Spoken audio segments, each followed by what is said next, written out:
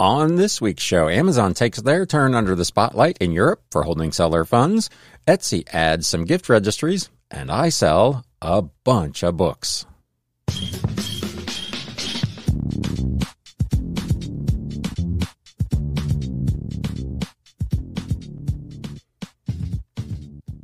What is up, Galaxians? Welcome to episode number 213 of the Galaxy CDs, Rocks, and Flips Reseller Talk podcast. My name is Ryan, and we've got a little bit of reselling news and a whole bunch of books. It was another really good week if you're following me over on Instagram, shameless plug, at Galaxy CDs Rocks, my weekly recap. It was the first time in a long while that I actually sold more listings than I created new listings. So we got a bunch of stuff to go over in the back half of the show for those book lovers among you. But let's get started with some reselling news. News updates.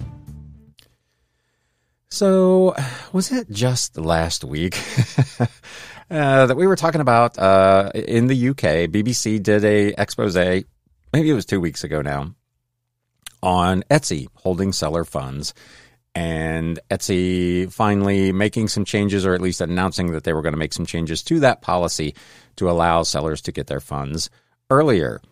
This past week, it was Amazon's turn to face the wrath of the BBC over in Europe. Amazon sellers fear going under as site withholds cash. Hundreds of Amazon sellers have complained that the online marketplace is withholding their money, with some saying they could go out of business. Vinyl and CD seller Mario told the BBC Amazon is holding £5,000, leaving him shaken and panicked and fearing he can no longer continue trading. Some sellers, they note, have written to their MPs to ask for help. That's their kind of the equivalent here in the U.S. of their congressman.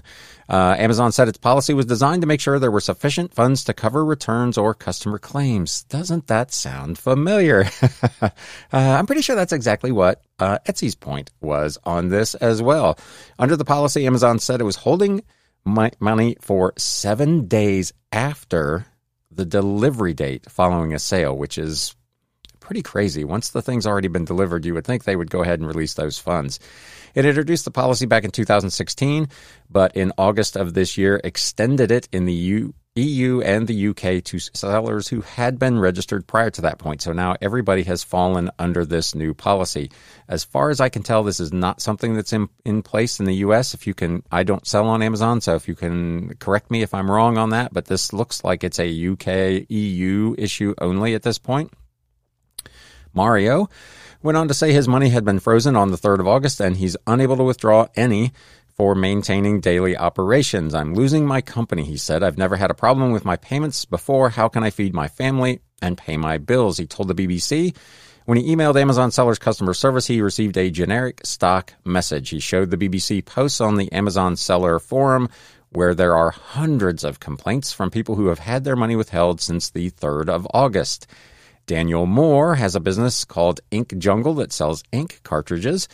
He has £170,000 in reserve, and it is increasing by £40,000 a day, he said.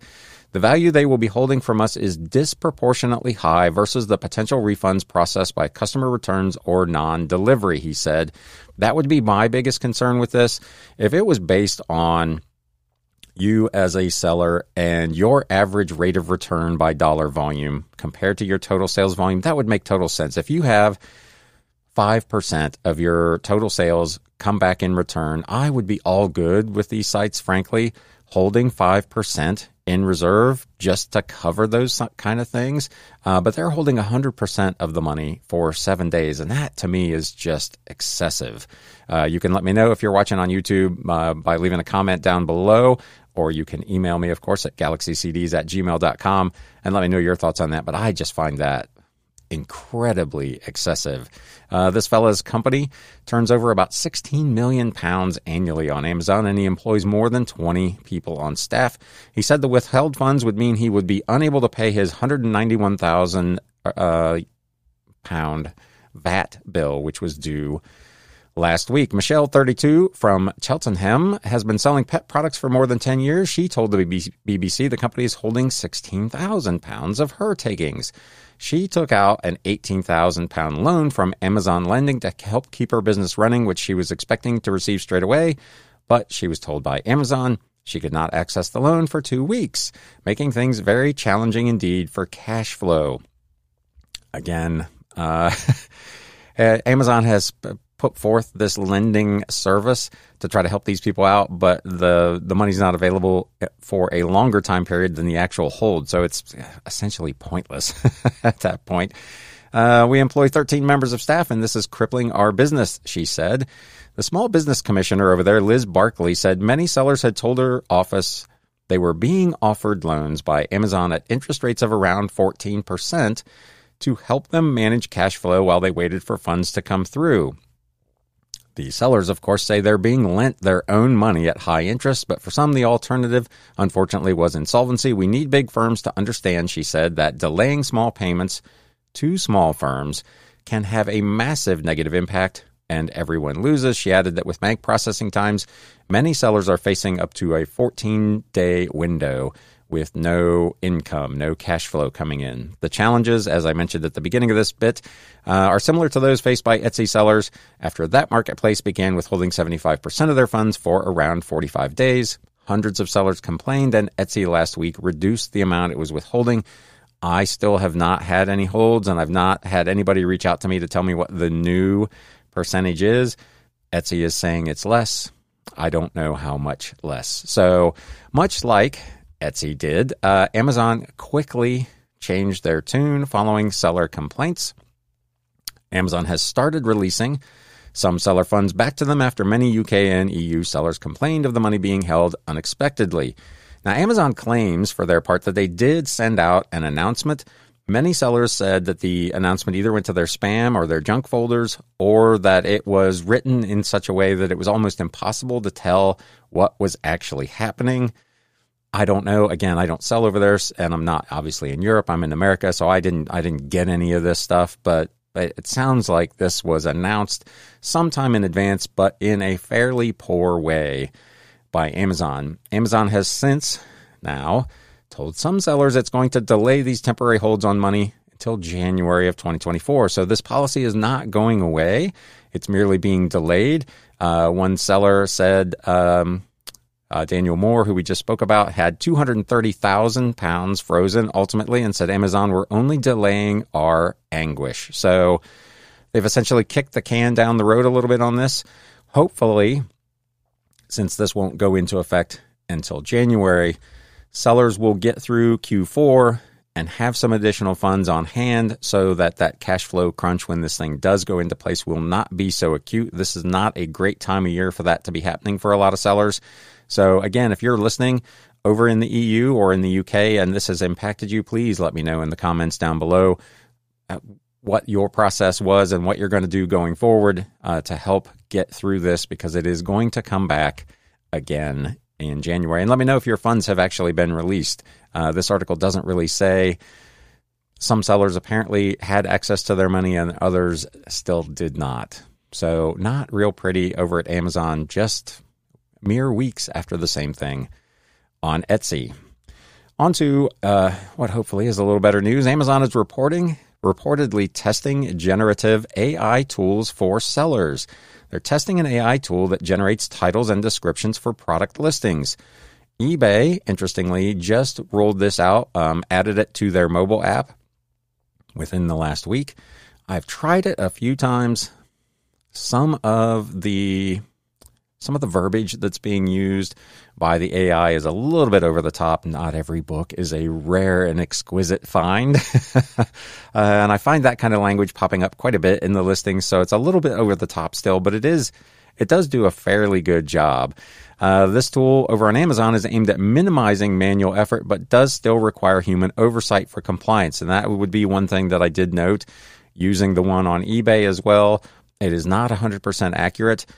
It's based on a lot of information that eBay has stored, for instance, with the ISBN numbers of a book, as I've commented on several times on this podcast and particularly over on my Instagram account.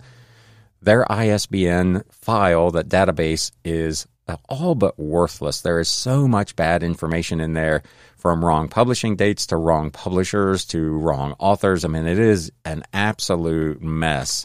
And that seems to be what it's using to generate the AI product listings. So you definitely, if you start using that, well, the idea is that it will save you time and effort. You still have got to double check everything, because they're not, I'm finding at least, that they're not super accurate. Now, that, of course, is on eBay, not on Amazon. If you've had this made available to you over on Amazon, let us know how it's working for you. This new tool, first reported by The Information, allows merchants to generate titles, descriptions, and bullet points for products. Sellers can enter keywords that describe their product, and the AI responds with a potential title and details for the listing. The tool is only being tested currently with a limited number of sellers. Despite, as I just mentioned, the promise of reducing copywriting efforts, Amazon emphasizes that the tool won't replace human review and editing. Amazon has strict guidelines for product descriptions to ensure that details are reviewed for compliance by Amazon. These policies cover everything with relevant style guides to avoiding using HTML, JavaScript, or offensive content. Sellers, they note, must accurately describe their products, avoid creating duplicate pages for existing products, and adhere to specific guidelines for variations and listing styles, including character limits for product titles. The rules also, they note, strictly regulate the content allowed in titles, descriptions, bullet points, or images, ensuring they remain free from inappropriate content, personal contact information, promotional material, or time-sensitive information. I'm not a programmer. I don't know how AI works, but you would think they would have their AI set up so that it would not violate their own company guidelines, but I don't know. It just seems like something that you would try to do. Launching this tool, this article says, could give Amazon sellers a distinct advantage over competitors by reducing the time spent writing product descriptions. Improved product descriptions, assuming they are accurate, could lead to more sales and reduced returns. However, they note not everything is smooth sailing. The slow adoption compared to other e-commerce companies could indicate potential challenges in implementing AI solutions efficiently. So if you're on Amazon and you have gotten an opportunity to test this AI generation, let us know how it's working out for you. Like I said, my experience on eBay, pretty hit or miss. I'm probably using well less than half of them. In some cases, if I'm doing like a lot of 2 or 3 books, I'm not even attempting to do it because I know it's not going to get that right. But for individual titles, I have been trying it and making some edits. Doing the edits, ultimately, I don't know that it makes any faster for me, but it's something new to try. So let us know if you're using it over on Amazon. Amazon is also going to reopen seller-fulfilled Prime. This is something that's going to go back into effect in October. Sellers, however, are wary of a 2% fee, which apparently is new. Amazon will reopen seller-fulfilled Prime service to new merchants on October 1st of this year. The company announced last Tuesday. Back in June, it announced its intention to reopen the program, quote unquote, later this year. In the announcement, Amazon reminded sellers that it first launched seller-fulfilled Prime back in 2015 and said as the program grew, we realized that SFP was not providing the same high-quality experience that customers would expect from Prime, so it paused the program. They are excited to be at the point where we will now reopen the program to new seller enrollment on October 1st. To start a 30-day trial, sellers, you must meet the following program requirements. You have to have a domestic U.S. address as your default shipping address. You have to have an Amazon professional selling account. You have to meet the following criteria over the past 90 days. Self-fulfilled at least 100 packages with a cancellation rate of less than 2%. With a valid tracking rate of greater than 95% and a late shipment rate of less than 4%. Fairly standard, I would think, for most self-fulfilling sellers. Only sellers who are signed into Amazon can view the full details about the cost, but one seller responding to the announcement wrote that Amazon is introducing a 2% additional fee, they noted, for any ASIN enrolled in this program. General information about the program is available on a landing page where sellers can add their name to a waiting list. Sellers again wished the program were available on a regional basis to make it easier to meet the strict shipping deadlines required by the program, with one seller commenting, bring back regional prime settings. For example, if a seller is on the East Coast, they should be allowed to offer prime shipping within a 2-day radius of their shipping location while not offering prime shipping to the West Coast. With regional prime settings, customers benefit from faster shipping speeds and sellers benefit by offering prime shipping only within an affordable delivery area. Enforcing nationwide prime shipping to small businesses that cannot maintain a national delivery network negatively impacts both customers and sellers. I don't sell on Amazon, but I absolutely agree with that sentiment. If you happen to be like me and you live in the Midwest, you're probably in good shape. But if you are on one of the coasts, meeting, for instance, a 2-day delivery window to someone in California from Florida is going to be very, very difficult to do, which will, of course, hurt your metrics in this program. Again, if you are an Amazon seller, let us know if you intend to participate in this program. Moving on to eBay. We talked a couple of weeks ago about eBay and their ongoing efforts to kind of decertify a new union with TCG Player, who they had just acquired fairly recently. Last week, the National Labor Relations Board rejected eBay's attempt to stop the workers in the Syracuse office from joining the union. The NLRB voted on Thursday and rejected eBay's request to invalidate the March 10th vote by workers at eBay-owned TCG Player in Syracuse to unionize. The board said the company raised no substantial issues warranting review of the 136 to 87 vote by workers in favor of joining Communications Workers of America Local 1123. The vote by workers in the Authentication Center on South Warren Street was the first successful unionization effort at eBay, which bought TCG Player back in October of last year for $295 million. eBay, for their part, objected to 26 operations leads being allowed to participate in the voting, contending that those folks were supervisors and not eligible to be part of a union. They said the vote was tainted by the participation of those leads, and the company asked the board to set aside the results of the vote and order a new one to be held without those leads participating. The union said that they urged the board to reject the company's request that said operations leads actually have no supervisory duties, and besides, their votes could not have made the difference because the union's margin of victory was 49 votes, which was more than the number of these supposedly interfering operation leads. So eBay is going to have to continue to deal with this. I don't know what their next steps are, but they're going to have to, as I talked about in that episode a couple of weeks ago when I first started talking about this, they're going to have to get this sorted out because labor is particularly strong right now. eBay, if this will come up here. Here we go. Listing your sneakers just got faster with our new in-app flow. This one, I'm not sure about. Our simplified listing flow for sneakers is now available in the eBay app and integrated into the quick listing tool. Listing sneakers just got easier with faster pre-filled item specifics, streamlined shipping options, and photo and condition guidance for 5 of the most popular sneaker brands in the men's and women's athletic shoe categories: Nike, Jordan, Adidas, Converse, and Reebok. However, the simplified listing flow for sneakers is not yet available for sellers who use Seller Hub, opt into the new listing tool, have an eBay store subscription, or activate business policies. I would think that would eliminate probably 90+% of sellers on eBay. I can't imagine people not being involved in one of those categories, a store subscription or business policies. It just seems like this has got to be a very, very limited window of population that actually has access to this. They say they will update us as they expand eligibility and participation in this new tool. So if you're a sneaker seller, I guess let us know if you have access to it. But based on that list of exclusions, I'm guessing most people probably do not. eBay announced also that they are providing seller protections for a range of folks due to storms in the United States. There have been a big batch of severe storms and some really bad weather, but they also announced that they are offering protection for victims of the just massive devastation, the wildfires in Maui in Hawaii. If you've not seen that on the news, it is an absolute mess over there.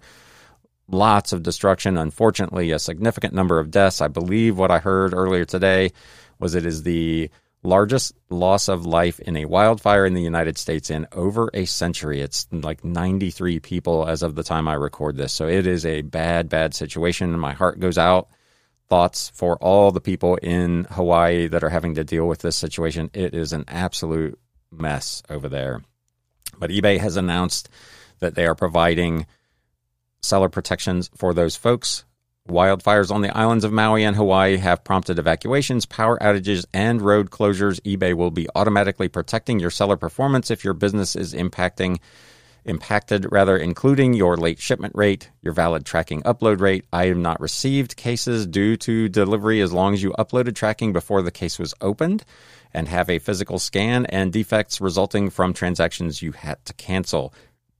Given the amount of destruction over there, if you had inventory in one of these areas, my best guess is it's probably a total loss. From the photos and the video footage I've seen, it is just completely wiped out in sections of Maui. So again, my thoughts go out to the people of Hawaii. I assume there are probably places where you can donate if you would like to do that. I strongly encourage anybody who can to do so. They add they will also be making necessary adjustments to delivery date estimates and remove any associated negative or neutral feedback. These cases will not impact your service metrics rating for items not received. Our primary concern is for the safety of our community. So again, as always, kudos to eBay for getting out in front of this. But again, thoughts to the people over in Maui.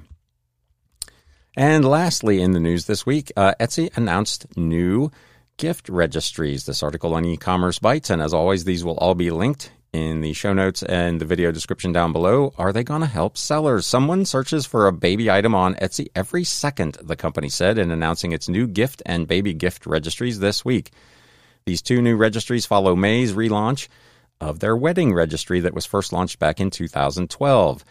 Etsy sent an email to shoppers back on August 9th announcing 2 new registries for you. The email stated, "Big news. Gifting on Etsy just got better. We're introducing 2 new types of registries. Etsy Gift Registry, for you to share what you really want with friends and family, and Etsy Baby Registry for anyone in your life expecting a little one. So start picking out some presents today." Etsy's resident trend expert, Dana Isom-Johnson, announced the new registries in a post where she wrote about top baby and nursery trends of 2023, writing, "This new offering allows current and expecting parents to easily register on Etsy for meaningful and personalized baby, kids, and nursery gifts from makers all around the world." So I don't expect that for somebody like me, who's a bookseller primarily on Etsy, that this is going to be a big deal. But if you are an artisan selling handmade, handcrafted items over on Etsy, this could be potentially really good. There apparently is no way for knowing as a seller if a particular person has registered to have things on a registry. You'll be able to apparently see that people have added items watched or liked over there, but they're not going to provide you with specific details about how many people have registered. So again, good stuff going on over at Etsy. They keep trying new and different things, and I give them credit for doing so. So that's going to wrap up the news. As I mentioned, it was a crazy busy week last week, and we've got a really big What Sold recap. So let's get right into it.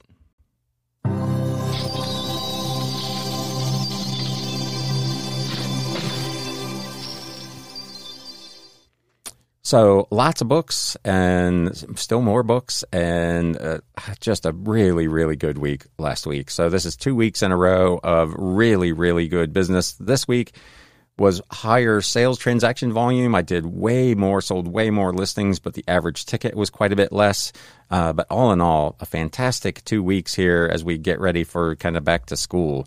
This first item sold over on eBay, the essays of Michel de Montaigne, the complete in one volume edition from A.L. Burt Company. This is from, I want to say, the early 1900s. I had it listed for $24.99 plus media mail shipping. It sold on a best offer of $20. This was part of a big lot of books that I own for about a nickel. Another book from that lot, this one was a pretty unusual piece. I couldn't find any comps on this. I originally ran this at an auction a couple of months ago and didn't get any bites on it. The Journey of a Nation, The Miracle of Jewish Survival. It's a student textbook, trade paperback in pretty nice condition. This was part of an estate buy that I did. I own this book for about 50 cents. Like I said, I ran it at an auction. It didn't get any views. It didn't get any bids, nothing. So I just listed it for $24.99 plus shipping. I received an offer of $21, which I went ahead and took. So it took a little bit of time to get rid of, and it was really hard to figure out where to price it. But from 50 cents to $21, I will take it. More stuff from that same lot, another 50-cent book, The Jewish State, 1896 to 1946 by Theodore Herzl. This was published by the American Zionist Emergency Council. It's a hardcover from 1946. Again, listed for $24.99 or best offer. It got a watcher. I sent out my standard 15% off offer and sold it for $21.24. A really, really old songbook in not very good condition. If you're watching on YouTube, you can see the image.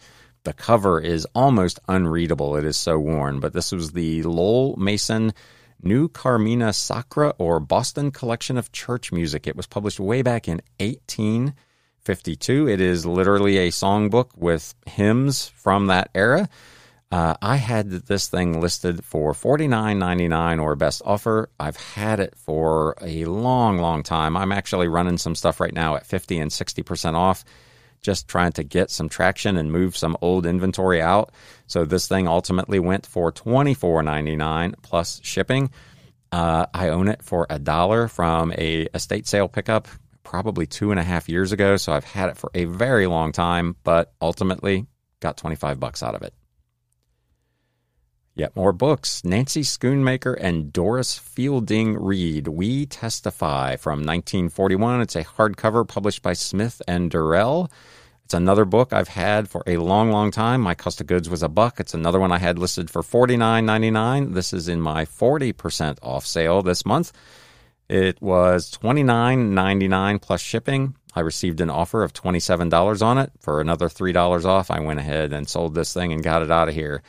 So just kind of speaking of my sales this month, I run old inventory on sale. I've talked about this previously kind of every month, and I usually just lump it all into one batch, 30% off, 20% off, whatever I'm feeling like doing in a particular month. But this month I tried something different.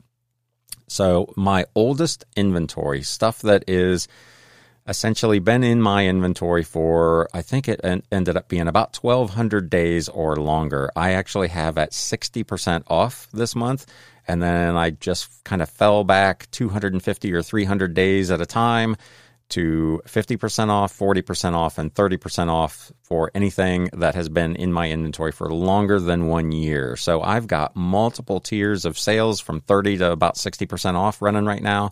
And it has generated a pretty significant number of sales. So I talked about it in my kind of summer slowdown episode.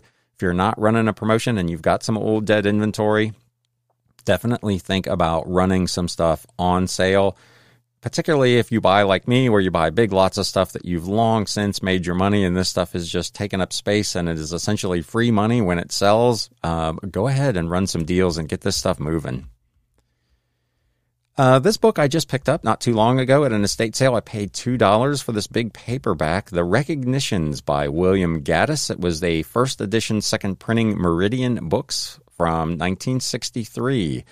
Had it listed for $34.99 plus shipping, got a watcher, and a 15% off offer was sent out, sold for $29.74. Another book I've had for less than a year, but quite some time, High Adventure in Tibet by David V. Plymire from 1983. It's a Trinity print and press. It was an illustrated book. It was a biography of this writer's father, who apparently was a missionary in Tibet way, way back in like the 19-teens and 1920s. Picked this up at an estate sale for $1. Had it listed for $29.99 plus shipping and sold for full price. Another fairly old book, children's fiction, Boy with a Pack by Stephen W. Meader. Illustrated hardcover and ex-library edition from Harcourt from 1939. This was part of the current 30% off offering. It was $44.99. After the discount, it went for $31.49 plus media mail shipping. Again, lots of those sale items going out. Old car manuals, sometimes like the old Chilton guides, every now and then some of them are pretty good, but some of the original OEM guides can be pretty good. This is a 1980 Toyota Celica repair manual from the United States and Canada Shop Service Publications. It's the original, actual, honest-to-goodness Toyota service shop manual. It's a pretty big book.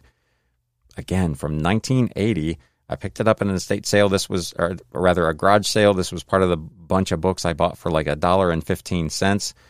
Sold it for full price, $34.99 plus, again, media mail shipping. So if you see especially older vintage OEM manuals, might be worth taking a couple of minutes to look them up in the app. First sale over on Etsy this week. I don't know if it was last week or 2 weeks ago. I sold the big Webster's Dictionary. Here is another one. It's not quite as big as the last one. And I don't think this one was quite as old either. I'm pretty sure this was from the 1940s, but it was the complete and unabridged Little and Ives Webster Dictionary and Home Reference Library. This is another probably 5-inch thick book. It is a massive dictionary. I picked this up at an estate sale as part of a bulk purchase. I got about $2 in this thing. It sold for $44.99 plus, again, customer paid shipping. Here's an author that you might want to be on the lookout for, Doris Miles Disney. I spoke last week about an estate sale that I was at that had a bunch of old vintage kind of detective and mystery novels. This was from that lot. This is a book I paid $2 for. Count the Ways. It was published by Doubleday as part of their Crime Club series. It was a first printing hardcover from 1949. With its dust jacket and in good shape, this is probably a $70 book. This one did not have its dust jacket and was not in particularly good shape, so I listed it for $54.99 plus shipping, received an offer of $47, which I clearly went ahead and accepted.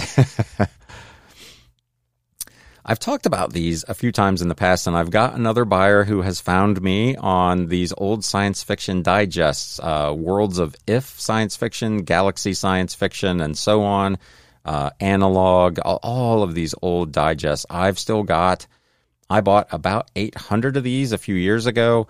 Some of them I've sold individually, some of them I've sold in lots. Some of them brought really good money because they had original first publications by particular science fiction or fantasy authors. Some of them, however, are $4 or $5 kind of things. And this person spent a total of $71.84 on a total of 15 of these science fiction digests.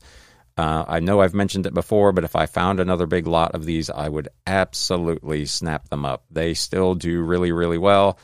These were from the 1960s, the 1970s. I don't think this particular purchase had any from as far back as the 50s, but those are worth pretty good money as well.